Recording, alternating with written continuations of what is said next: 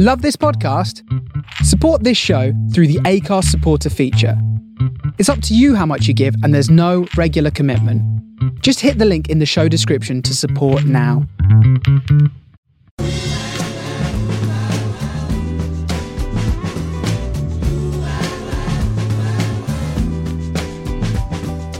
This is the Soho Radio Podcast, showcasing some of the best broadcasts from our online radio station, right from the heart of Soho, London.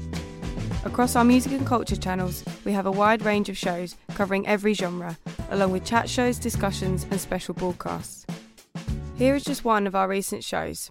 To catch the full show, head to our Mixcloud page or listen live at sohoradiolondon.com.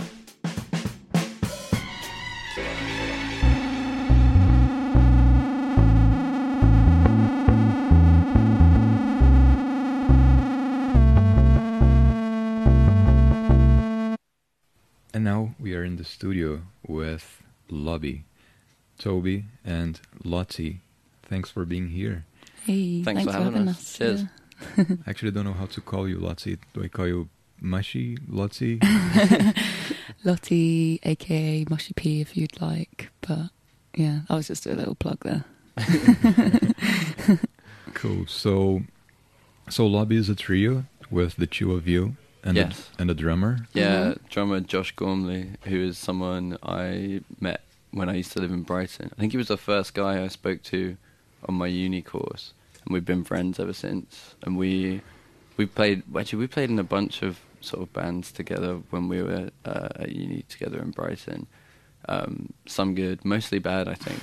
But then we sort of, when Lottie and I met and started playing music together, when we first did Lobby, I think we had a drum, it was just us two, and we had a drum machine that neither of us really knew how to work. Like, we would get one beat for each song, and it would just continue the whole time, and it was like, it's okay, the songs I think were really good, but it just like... They all became swung. Yeah. Because we couldn't get it off the swing setting. But then we were talking about how we should get a drummer, and I was like, oh, well, we should get Josh involved, and then, it's just been really nice to play music with him again, because it's been a while. Yeah. So when did the band start? About 5 years ago. Yeah. Yeah, I think we pretty much immediately after meeting started playing music together. Like, I think that was one of the things that, like, one of the reasons why we started hanging out is because we had a lot of, like, crossover with the things that we liked. And then both played in, like, other bands, obviously, like, then just started playing music together and I don't know, we would just like play in our bedroom, and then I think we played one show, and then we sort of sporadically played shows for a while, but like it always sort of took it was always sort of like, it was never the focus because we were doing like a lot of other band stuff. But then I think over lockdown we decided to, I think you already knew Jamie, but I'd sort of met Jamie, who runs Teeth Studios in Norwood Junction.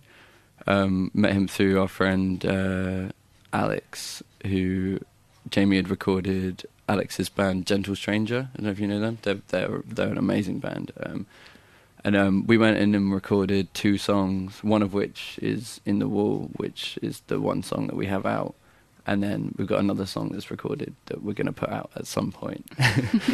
But, so we've been doing it for quite a while, but only more recently have we started to put, like, a bit more energy into it. Yeah. And, Yeah, that's the story. In the Wall wasn't released long ago, but was recorded a couple of years ago. Yeah. Why did it take so long to come out? I think... Lockdown? Was it lockdown? Can we blame it on lockdown? We could blame it on lockdown, but also just our lack of sort of organisation. Like, so another band I play in, Leatherhead, we've been a band for about 6 years now, and we only released our first song like last year. I think a lot of it is like disorganisation, but also I think there's something. There's like a common thread there. Yeah, and that's you. Yeah, I'm disorganised and I delay everything. But you do a lot, and also I feel like you take on the role of manager almost, in that you sort everything out for us. Yeah. So we kind of, we could do more as well, I guess. Maybe, yeah. But I think there's definitely something to be said for like waiting until it feels like ready. Like for example, we did play for like a bit before lockdown, but if we'd have recorded the songs then they potentially wouldn't have been as full as they are now. It's definitely true for like Leatherhead. When we first started playing, like I could barely play guitar and sing at the same time, so I'm sort of glad we didn't there's not really a document of us when we were really bad. Glad we waited till I was like really proud of the songs and like up for showing them to the world. Well, not the world, but the few people that listen to them. Yeah, I think, well, with In the Wall as well, it was quite nice because I guess we had the sort of bare bones of it. I mean, there's only 3 of us in the band, but it was nice to go into the studio with it and like actually really flesh it out. And I feel like I really like enjoy studio experience when it's not set in stone and you can just like add loads of layers. And we just came up with like parts that now feel really essential to the song, like the whole fiddle section and the kind of sax freak out. And oh yeah. My brother Josh played saxophone in that song as well. He plays with me in Leatherhead. Yeah, and like a lot of that stuff was just not planned at all. I think Josh was like on like quite a tight schedule, and I think he maybe had half an hour to come in, and he just came in, played that once, and we were like, yep, that's it, that's great. Also, let's not forget to mention Jacob Reed. Oh yeah, aka Jerk Curb. Yeah, he's who amazing. Came in and played some keys for us. Yeah, exactly. That was cool.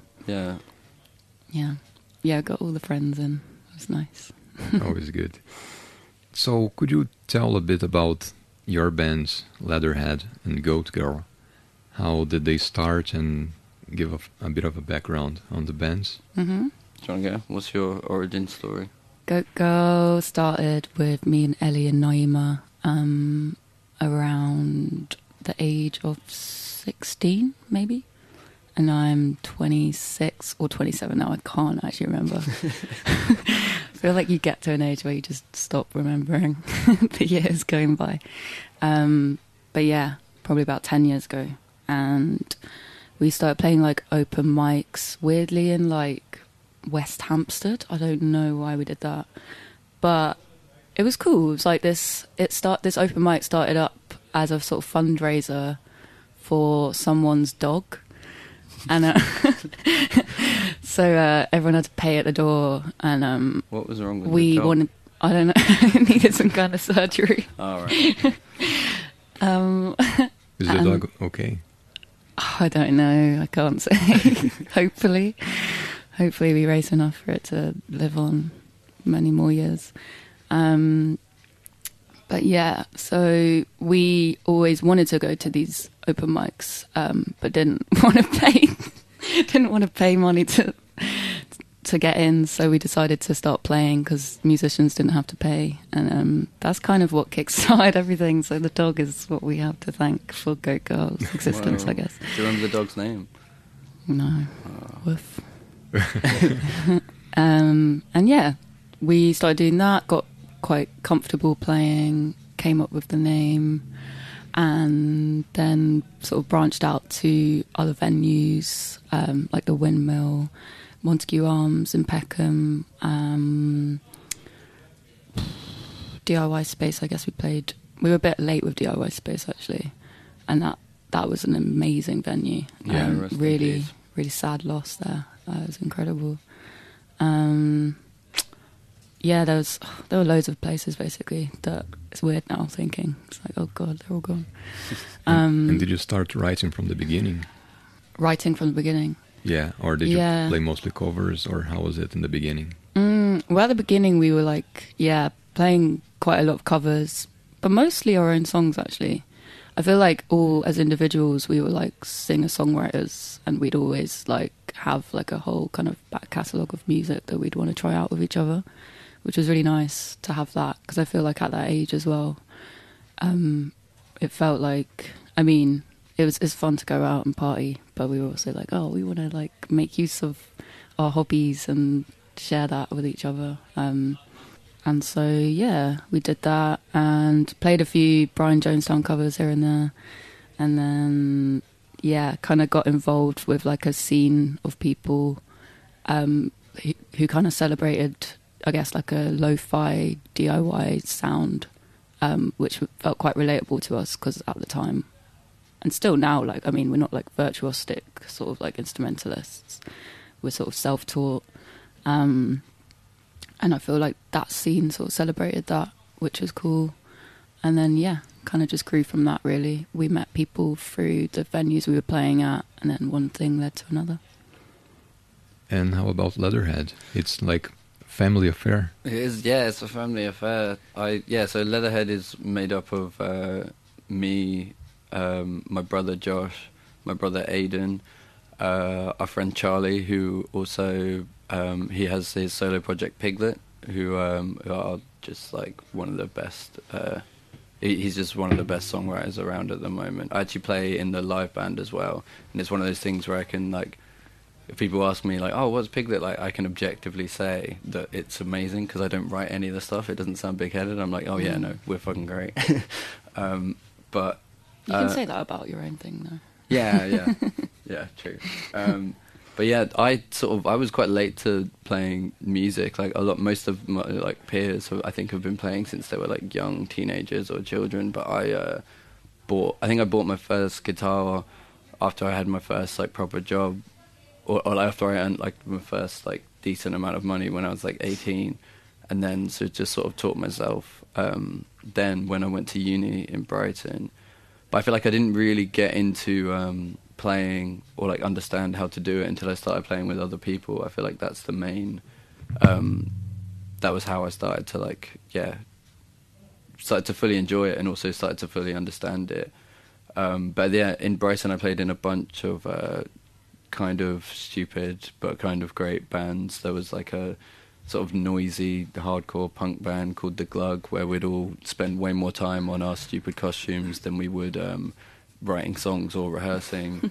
Played in like a stoner metal band. Played in a band called Space Cowboys, where all we did was sing about the one central theme was like the song had to be about a cowboy in space, and it was really, really goofy, but like really, really fun. And then I think Leatherhead started initially because I wanted to. I'd started writing songs myself, and wanted like a project for that. And I think when we first started, it was just me and Josh, my brother, who plays saxophone. So I would play guitar and sing, or like try to play guitar and sing, and Josh would play saxophone. And then gradually, it just sort of developed. Like I get more like sort of friends involved, and in the first like sort of couple years, the lineup would sort of change quite frequently. And I think then when I moved to London in like 2018, that was when it sort of started to solidify properly. And met Lottie and met people like Charlie, and that's sort of how Leatherhead came about. But it was quite a like long, gradual process to like getting good. But I think that's quite important to like say. I feel like so quite often you see bands that like seem like they've always been fully formed and like they've always known exactly what they want to do and what their ideas are. But for like, in our case, it took like about 5 years before. For me personally, I was like, right now, this is the music that like we've sort of been leading up to, or like the music that I want to be making now, sort of thing. And yeah, now we're doing that. And last year you released your first 2 singles, Mara and Hordes. Yeah, that's right. Yeah. Again, recorded with Jamie in Teeth Studios. They feel really old now because we also recorded them like a long time ago over lockdown. I think it was over lockdown. But yeah, it was just really nice to sort of actually have music out in the world. I don't really know how we survived as a band before, because we'd play pretty regularly, like on the sort of like DIY circuit in Brighton and in London, but no one had ever heard our music, so we'd always sort of, we'd never really know how we got booked for stuff, and always be worried that like when we actually release something, people would be like, oh, that's what you sound like, oh, we're never going to book you again. Yeah, it's nice to have songs out and to yeah. And the time you take to release the songs, is it like a perfectionism thing or just a lack of time? I think it's a bit of both. We do have like really specific ideas about how we want it to sound, but also it's just like, I guess it's just like organization as well. We all do like a lot, like we all play in other groups, we all like have to work jobs, we're all involved in like activism and stuff like that, and it's just like, yeah, it takes time and it takes like focus, and when like you're doing a bunch of things at once, it's hard to like get that focus. But like I think another thing to say is that like we don't feel any pressure other than our own pressure. It's like if it takes as long as it takes, and that's fine with us, because like I mean we love doing it, probably still be doing it like forever sort of thing. Just love playing music. And I'd like to ask also about another thing you and Lottie did together, the Diggy Diggy Fuck Off. Wow, yeah, right. That was that's a deep cut. With Rosie from Goat Girl, Yeah. and Max, Horse Whisperer. Yeah, wow. So yeah, Max Side-Tolan is a very old family friend of mine who our parents went to school together, and he makes just the most incredible, bizarre music. It used to be under the name Horse Whisperer, and now I think it's under Max Side-Tolan. Clunk. Or Kank. Kank. Oh wait, was it? Kank. Kank, yeah, he recently did a tour with some other players, and they did like this sort of crazy deconstructed punk band. But yeah, he's a great musician, and everyone should check him out. But yeah, it was for like a slow dance a music experiment thing, where I think they'd got a bunch of sort of like sculptural artists to come in and actually create these instruments that were like pieces of art, and you, as a group of musicians, were invited in to figure out how to play these things. So everyone had different approaches to like how they would get sound out of them, what they would do with that sound. And I feel like most of the people, other groups sort of came in with like quite like high tech equipment, like sort of like and really good ideas. samplers, really good ideas, like really like, I don't know, well trained producer ears, and we just came in like singing diggy diggy fuck offs. Yeah, that was we were a like, little bit more basic with our approach. I feel like it has like a sort of naive charm to I think it. like I was saying to Pedro, like we just sort of came in as cavemen. Like we like genuinely were trying to figure out how to play these instruments, and we were like bashing them in all different kinds of ways. And like I feel like we were like really experimenting with. Yeah, I I don't also know. feel like it was one of those things that we sort of were all up for and went and did, but like sort of didn't really realise what would come of it. I think it got like pressed to vinyl. Yeah, It's like, it was a big deal. Yeah. maybe if we'd have considered that, we wouldn't have called it what we called it. But I think it's a pretty good song. You Yeah, know? it is good actually. Yeah. Yeah. Yeah, it came out on Slow Dance Presents Late Works of Noise. That's on it. Slow Yeah, Dance. yeah. There's a bunch of the other songs on it are really, really good as well. There was loads of good musicians on it. And there are a bunch of groups that Slow Dance just put together to improvise, right? I think so. Yeah. Yeah, I feel like we kind of got to choose who we did it with. So like maybe me and Tobes or one of us got asked, and then I think we I kind of just- put a group together. I messaged Max like the day before and was like trying to come do this thing, and he did. Yeah. Yeah. I think that song might be our legacy. That might be the thing that people remember more than anything else. Yeah, no, do you remember when I was just like... Because you're meant to like produce it all there and then kind of thing, and it's meant to be like all in the room. But I forgot that like that was what was meant to be happening, and then I like had to compile it all together in spoons down the road. So I was like mixing yeah. it with spoons. On some like Apple headphones. Some shit little headphones. Just like, Sounds alright though. Sounds pretty good. yeah, anyway. And Lottie, could you also talk a bit about your Mushy P solo work? Yeah. Well, I guess Mushy P has, I don't know, it's sort of been my like outlet when it's sort of like Goat Girl reject songs, if anything. It's like, I mean, all the songs maybe start as Mushy P and then the good ones go to Goat Girl, and the ones that maybe aren't as good or are just quite different to the vibe then will go to Mushy P. And then Mushy P from that has like got progressively more sort of electronic and left field sounding. And it's kind of been played live in sort of many various iterations of it. And so, yeah, I started off playing bass and singing with a backing track, which is fun. But I also kind of felt like, I don't know, there was too much going on there to think about. I don't know. I'm really badly organised with all these Mushy P shows, so I was just like, oh god, don't know what I'm doing. But yeah, it was fun, and then I like sort of sent some songs over. Like people heard Mushy P from that, and so I was asked to do like a few different compilation tapes. So I sent a song over to Marco for the slow dance compilation, and various things over lockdown.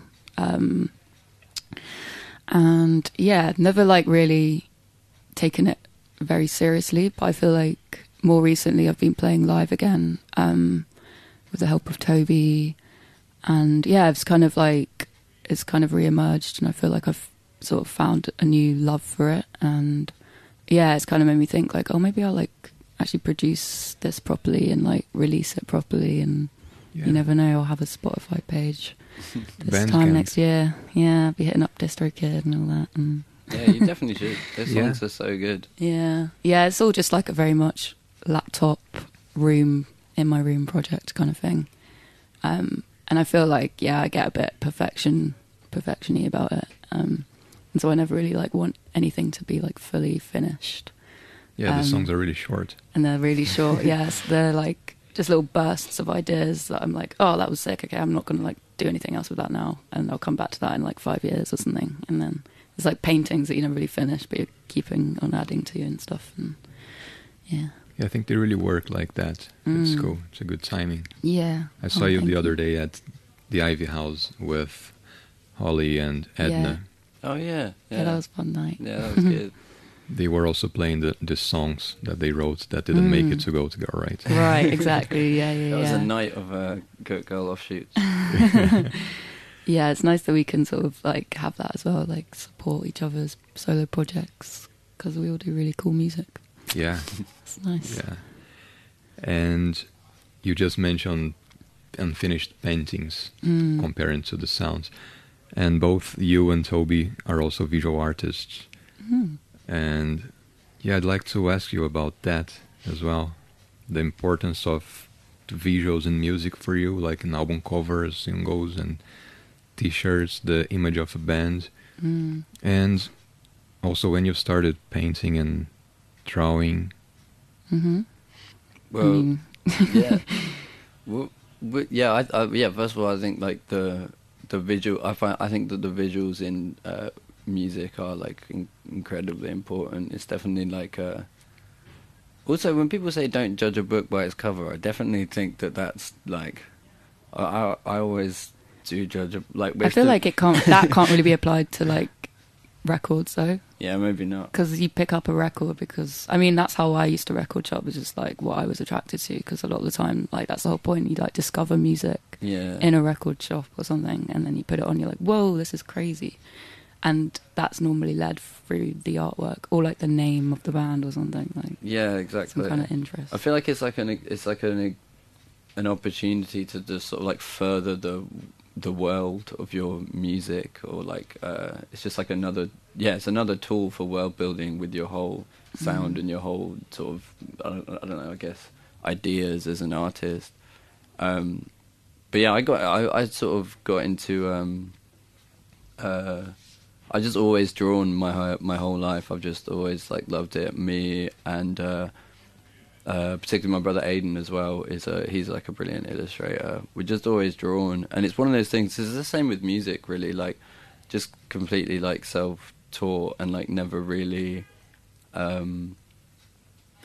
we just never really realized like what opportunities would come from it, or like how it would then go on to like shape so much of what I do with my life now. But yeah, I think well, for me, like I sort of always did it, and like in the sort of little like DIY scenes I like operated in, I would like do posters or like occasionally design a T-shirt for a friend. But I think the main thing that sort of like made me realize that I could do it a bit more, or like that it was worth the time and energy I was putting into it, was when Go asked me and Aiden to do their album cover for their second album, On All Fours, which is like such a brilliant album. It's such like an immersive soundscape, and just like such brilliant songs. and Aiden and I just like had so much fun trying to, like, yeah, as I said before, like further that world and like try and push, like, yeah, trying to like sort of render the sounds that are on the record in like a massive painting that took us a very long time. Neither Aiden nor I had actually like painted before properly. We both usually just use like a fine liner pens and do quite like a rudimentary, naive looking like scratchy black and white illustrations. But we sort of thought like the album is so rich in color that we were like, we should this needs to be painted. So we bought this giant plank of wood and spent like a month over lockdown. I feel like it was about 5 months. It felt like a long time. It really. It was all in our bedroom as well. Yeah. And it was you, Aiden, and me in the bedroom.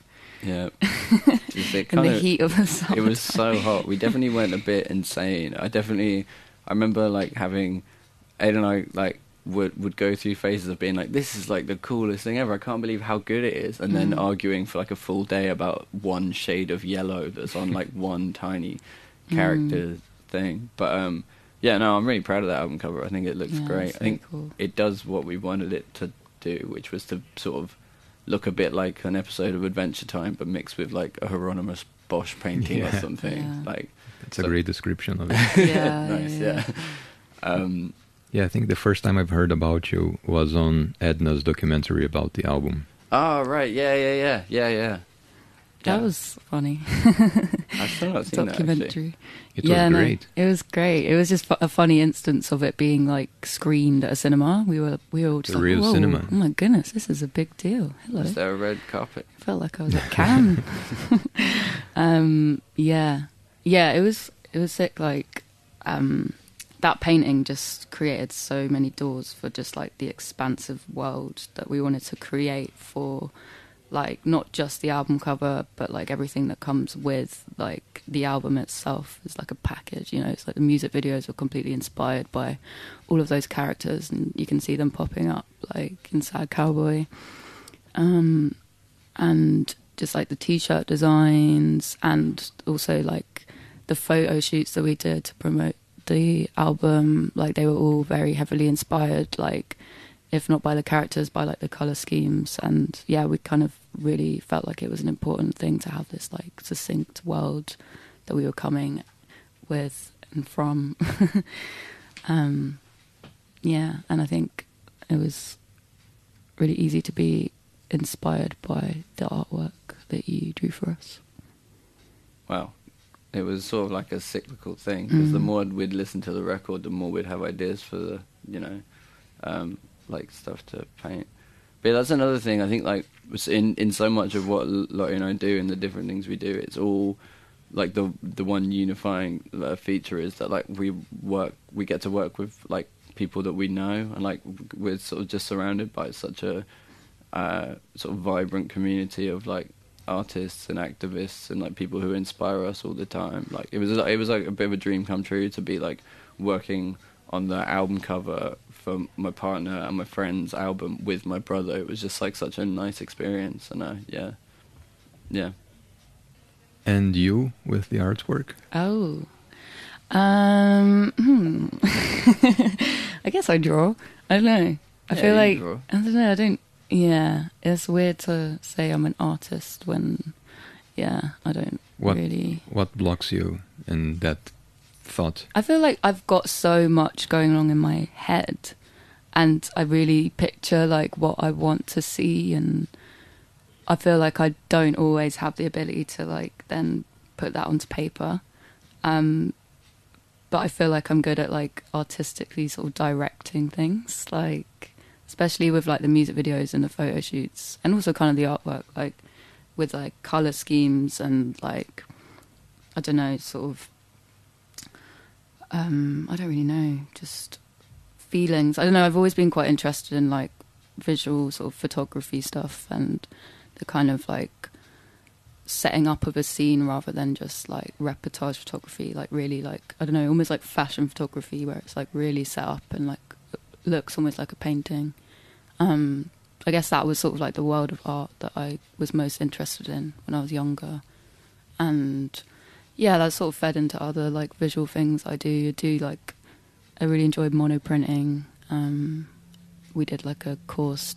It was really cute. It was just like all of these, like it was like an adult course. Yeah. And like I think everyone was at least like very 40 low years stakes. older than us. Yeah. But it was so nice. We just sort of drink tea and eat biscuits and do monoprinting, and all the other people were like so gossipy, and we'd just sort of like listen to, all their gossip. It was great. Yeah, but I really like, I guess using art and thinking about how we can make like posters out of that. And yeah, I feel like when you're creative, everything just sort of like blurs into one, and it never really stops, which is nice. Yeah, I feel like, for me, I think I feel like the two main things I do are draw pictures and write songs, and I feel like there's often not that much distinction in the headspace that I'm in when I do both of those things. I feel like it's like tapping into the same sort of energy or ideas, like when I'm writing a song on a guitar or when I'm drawing pictures. It sort of comes from the same place, I think. It just comes out in different ways. Mm-hmm. And both of you are also very hard activists. Not sure if hard is the word, but both of you are activists and very committed to many causes. Yeah, we were sort of talking about this before. It's like, would we call ourselves activists? Because like, comparably to like other people, I don't know, You're active. who are like on the front line, do you know what I mean? Like all the time, like Yeah. it feels kind of weird to say that I'm an activist anyway. But I guess like we are heavily involved in projects that are like trying to change things for the better.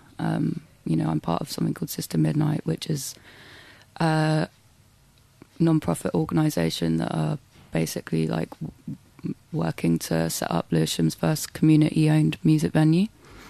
And I think that is just like an inherently quite political thing, to like own something that is like led and democratically like run by the community, where everyone has a say. It's like almost creating a space to like reflect what we want the wider world to look like, and it's going to be a space where it can be like really radical and where it can support people who don't always see that support in their other parts of life. And so I guess that's sort of where my activism lays at the moment, but also always trying to go down to protests, and I think always like trying to support fundraiser gigs. Fundraiser gigs and like kind of platform other things going on, but I could definitely always do more. But it feels like there's a lot going on at the moment in terms of like injustices in this country, and it's just so important to like show up for people who are marginalised in society. Like there's a lot of transphobia at the moment, and there's been quite a few sort of counter protests in our area, actually in South East London, which South East London has a rich history of being like a very socialist place, especially Lewisham. And so it's really important to us to make these fascists not feel comfortable or welcome in our neck of the woods, because they're really not. And Yeah, no, 100%. Yeah, we live in Lewisham. My dad was from Charlton, and it's like there's just such a rich history of anti-fascism there. There's like the Battle of Lewisham, so it does feel like particularly important when these sort of like kind of like part misinformed, part deranged, like just like fueled by hate, people turn up and threaten like just like some of the most maligned groups in society anyway. It just doesn't feel like something you can stay at home for, I think it's really important that everyone who feels able to shows up in whatever way they can. I feel like there's a sort of like as is always the way when you have like a sort of like, I don't think it's a stretch to call our government like a fascist government right now. There's always like the most maligned groups of society that they will try and turn people against the most. And right now it seems like their targets are migrants and trans people, and they will scapegoat these people for their own mistakes, for their own, like they'll try and blame like the economic insecurity that people are feeling on people who are fleeing war zones. Yeah, and they'll try and make out like people's children are under threat from literally someone reading a story in a pub in Southeast London. It's so warped and it's so deranged. That I don't know. Yeah, it feels like incredibly important to. Well, I feel like again, sorry, we're also in a position where like most people understand that like this government and even like whatever the Labour alternative would be isn't out here to help us, and they're not out here to like help. The most marginalised in society. So, like the most important, or it seems like the only sort of option to do. Thing to do is to like turn to your community and like what you can do, and I think it all starts on a community level. That's why like it might seem like with the Sister Midnight thing, it's a music venue first, yeah, but also it's like it's an example of a community coming together and sort of like that will become like a microcosm of what you want the world to be, exactly, like further, like what you want the wider world to be. And not just what we want, but what the community want. Yeah, which exactly. Is just like so powerful and important. Yeah, and I guess you're doing that with your Solidarity Tapes nights. And right. Yeah. Well, we, my brothers Aidan and Josh and Charlie, who's a Piglet, have like a little like kind of loose collective called Solidarity Tapes, where. Basically just like trying to bridge the gap or like make more obvious the links between activism and like DIY music scenes, because they're both so hinged on community. They all come from like groups of people coming together. They only work when people come together and like put time and effort in, not necessarily for like financial like money isn't the motive. The motive is to like spread ideas and so we've like done a few events. Like last year we did like maybe 6 or 7 events where basically we would choose an organization to platform and to raise funds for and we'd do that by like putting on nights with bands and like DJs and people doing talks and running workshops because I mean, like, I love going to gigs, and that's like basically all I do with my life is like go and see music. But it's just quite nice to have like the crossover between, activism and that. And there are so many, like we're one of like many groups doing like that kind of thing. Like our friend Liv Winter runs a night called How to Catch a Pig, which is just like. It's like one of the funnest nights to go out to in London, but it's also one of the most like politically radical.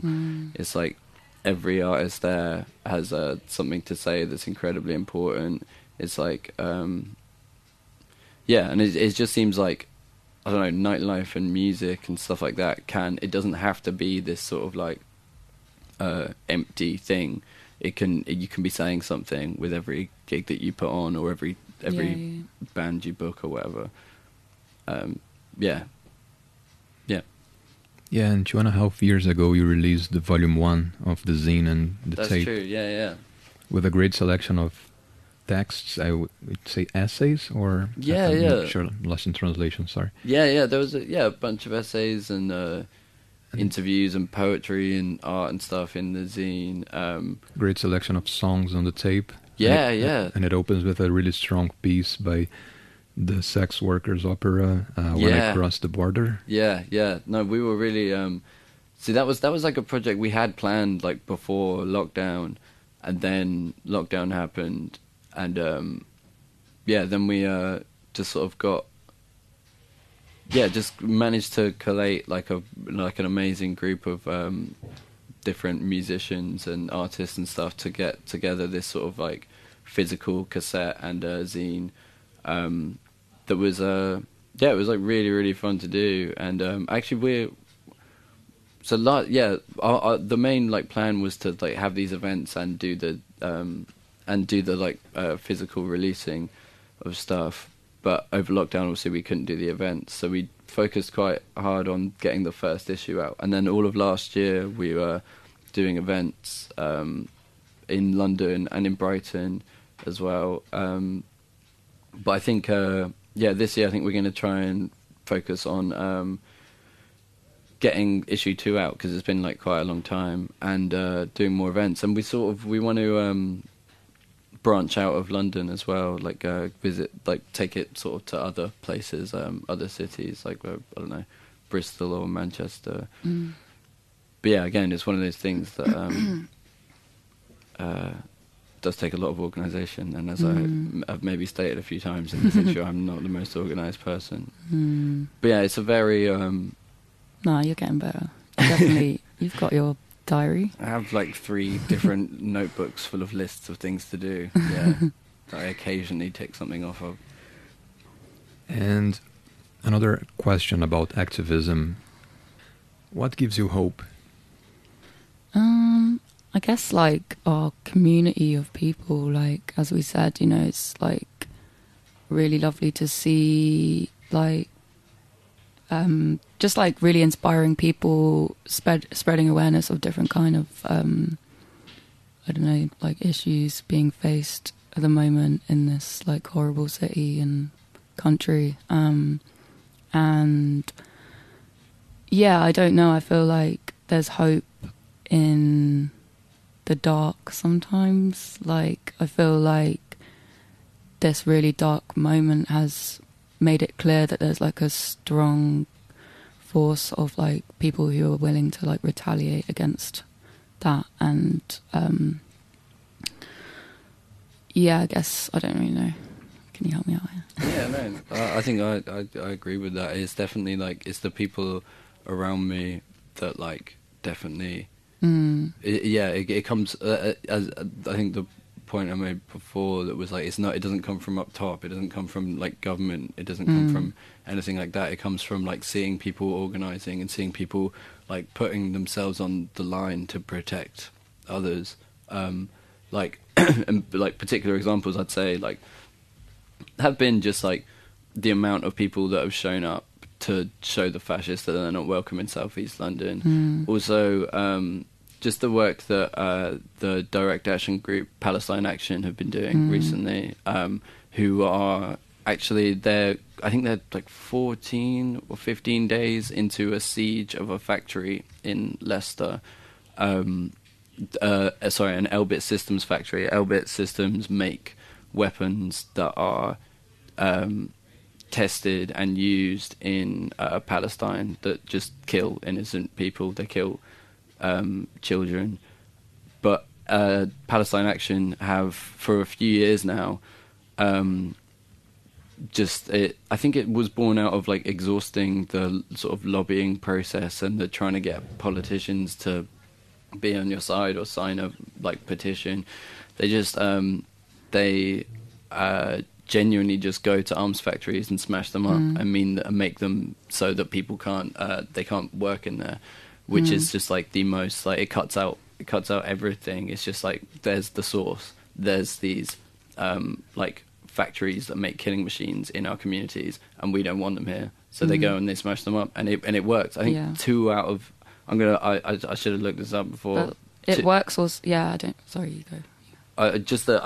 I'm look this up and look them up on Instagram. It's just called Palestine Action. There's links of how to get involved and just like how to support and what they're all about, because I'm not explaining it very well, but they've there's tangible results. They have rendered 2 maybe 3 of the factories unusable, so it's having, and you can see the direct effect it has on the profits of Elbit System, and that is like the only way that anything is going to change is in like this sort of hyper capitalist society, is if you hit them like in the money. If it becomes not financially viable to make weapons to kill children, that unfortunately might be the only way that they stop making weapons to kill children.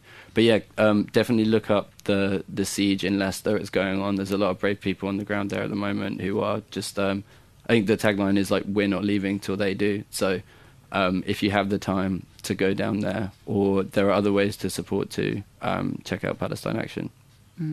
Yeah, that's definitely like an incredible example of like hope and like actual like how change is created, and like a tangible thing to become a part of, to like show what people are doing and like the strength of what they're doing, and like how much of a difference it's actually making. It's fucking amazing. Well, thanks for that. And we're coming to the end. I'd like to ask Lottie to ask Toby a question. Oh. And Toby to ask Lottie a question. All right, nice. Yeah. Will you marry? Do you want to ask me a question first? Let me. I can't really think of it. We've lived together for the past 5 years. We've exhausted all the questions I feel like we there's have not much we don't know for about each other. now. What? Actually, wait. Yeah. What is your favorite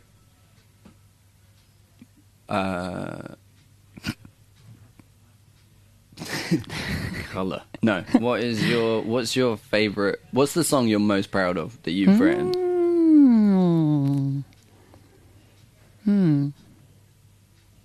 Oh, I don't know. That is a good question. I feel like the song that I'm most proud of always changes. At the moment, I'm always kind of proud of the songs that have had least amount of like effort gone into them sometimes, where it's just like, whoa, that just came out of nowhere. And I didn't really like think about it too much. I wasn't like really self-aware when I was making that. And maybe it's like the process that I really appreciate, and like the feeling that it gives me that makes me feel proud. I'm like, oh yeah, it kind of reminds me like I'm actually able to do this. So one of them is actually going to be on our new album, hopefully, called Pretty Faces, where I just feel like I managed to capture like the exact essence of like what I was imagining then in that moment. And it was like the environment outside was like really stormy and rainy, and I feel like it just has that mood, and I was quite proud that I could like have that as a reflection within the music. Yeah, I've heard the demo of that song. It is like, it's so beautiful.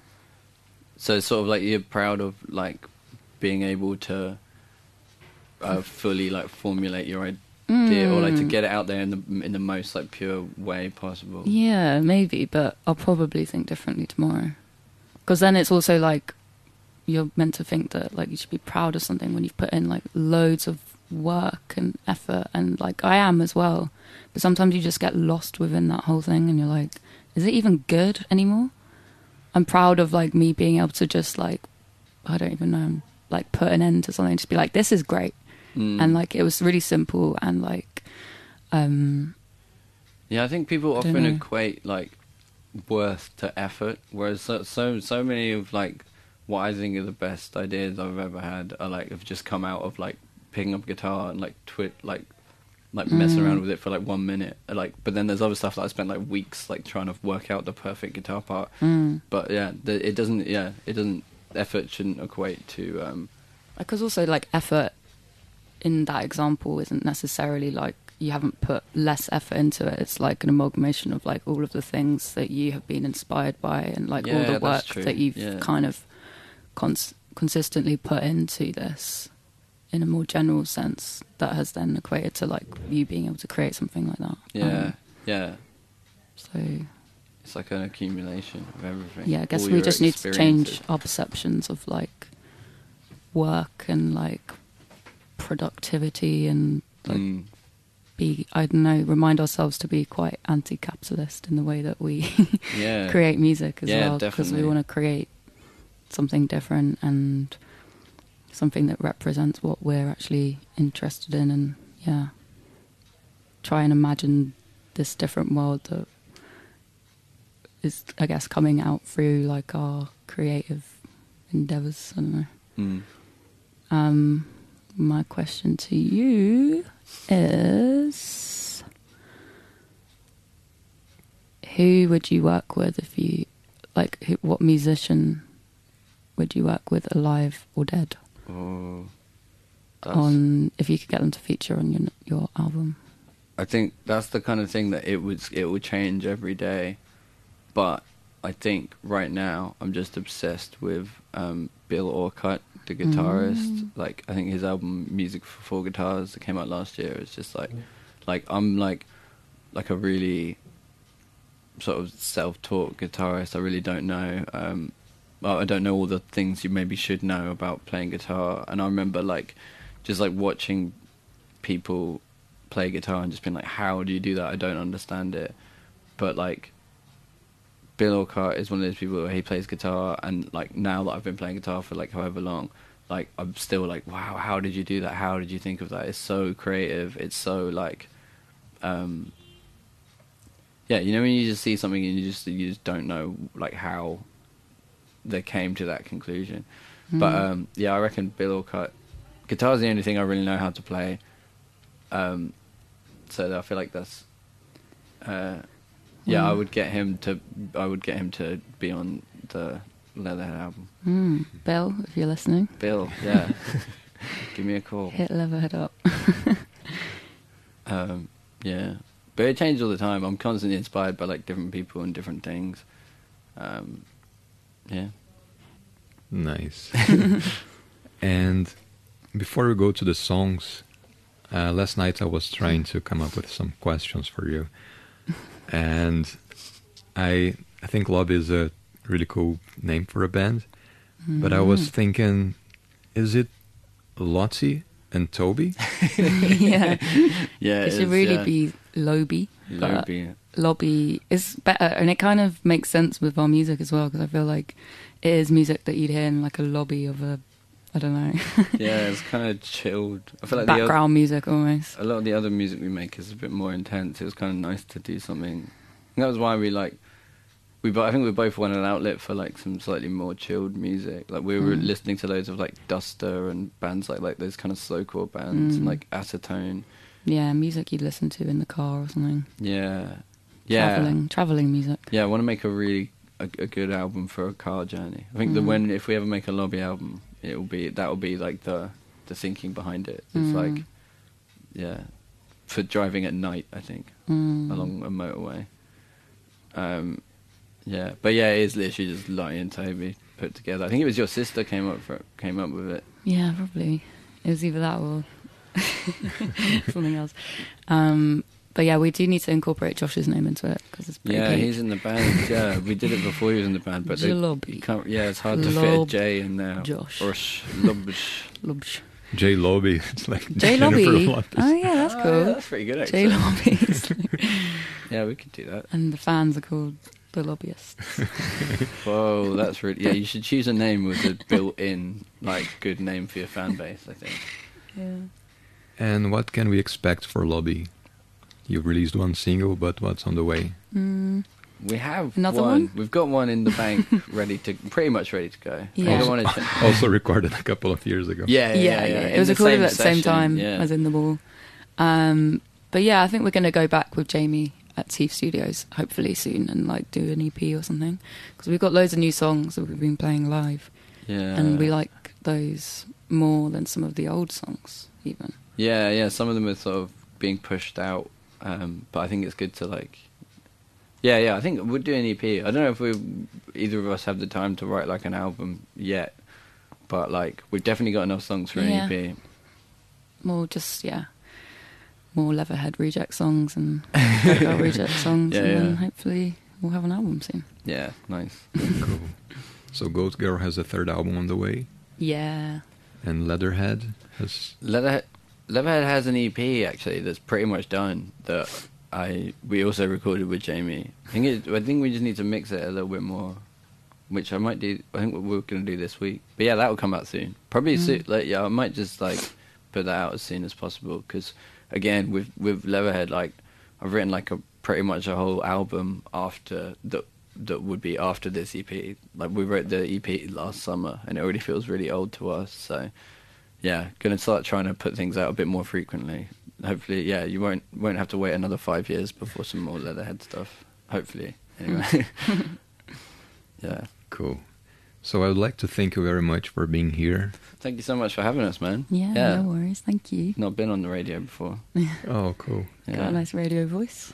Yeah. And could we finish the session with a few songs? Yeah. Yeah, definitely. Let's do it. Wow, yeah, I'd like to apologise in advance for our like janky equipment. We were sort of testing it earlier, and I think there's some like buzzing noises that's definitely coming from us and not Soho Radio. But Noise is always good. yeah, exactly. So, thanks again. Thank you. Thanks for having us, man. Just before you play in the wall, Edna just sent a question. What's the hole in the wall a metaphor for? Ooh.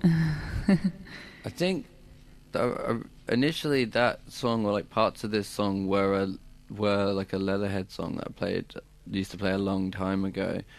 And I think at the time I was living in like a pretty precarious living scenario, and it was sort of like there was a sort of general feeling of things worsening, and I feel like the hole in the wall that gets bigger is just sort of like a metaphor for like things getting worse in general. Yeah, and then it's kind of now been applied to our house. Yeah, and now our house is falling apart. So yeah, yeah, kind of. I guess about your environment kind of crumbling away, but you still staying static and present, and things changing around you. And I guess just like for there to be like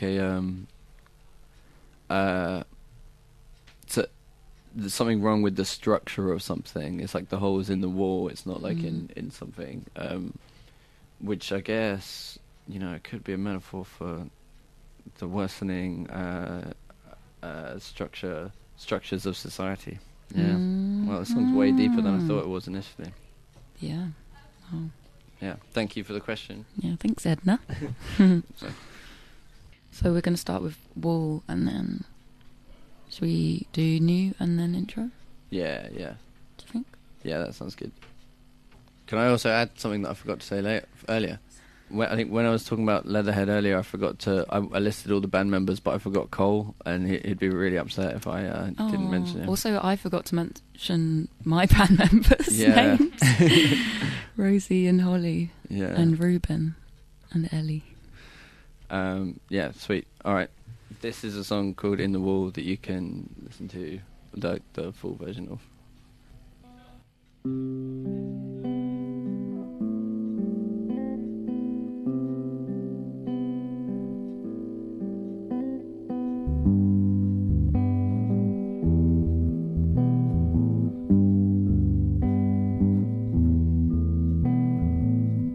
There's a hole in the wall. There's a hole in the wall. It gets bigger every day. I don't know how long I can stay. Needles on the floor. Needles on the floor. Watch where you tread. It's all in your head. A hungry pack of dogs, all in your guts. I know because I tried it once. There's a hole in the wall. There's a hole in the wall. It gets bigger every day. I don't know how long I can stay.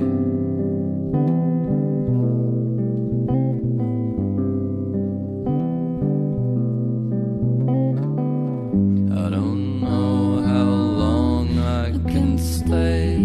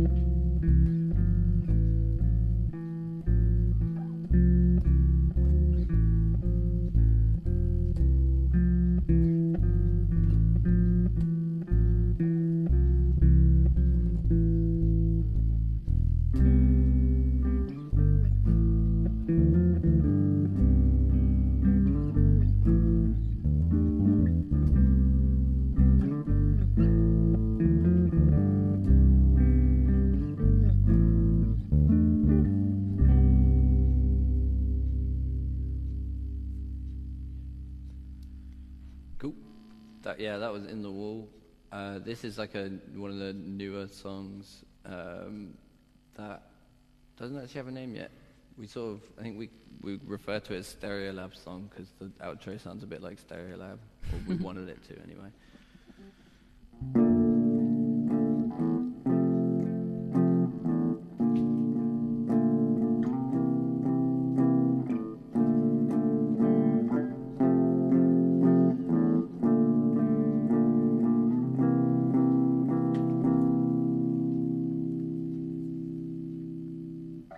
Whatever you want to, I'll do it too. Whatever you suggest, I'll say yes.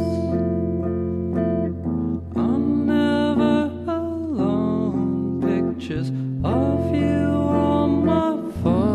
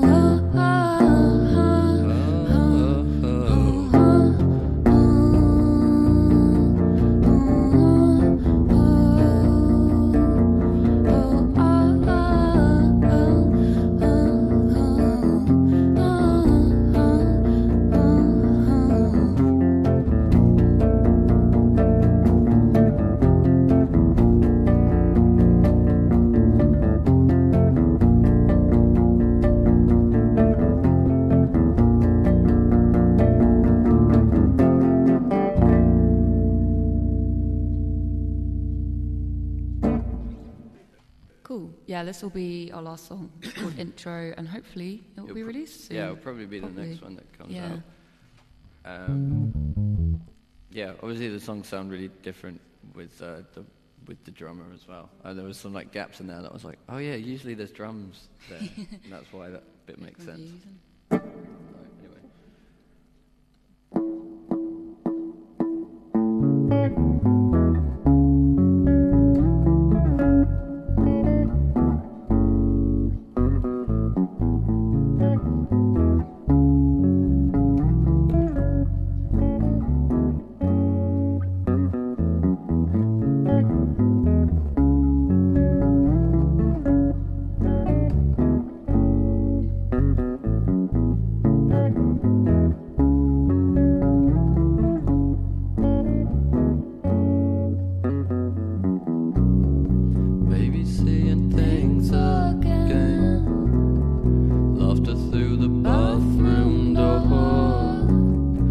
right here where I've always been, gently seething in the kitchen. Walls that barely hold the sound, voices pulling further down. And though the ceiling's caving in, hold me like before again.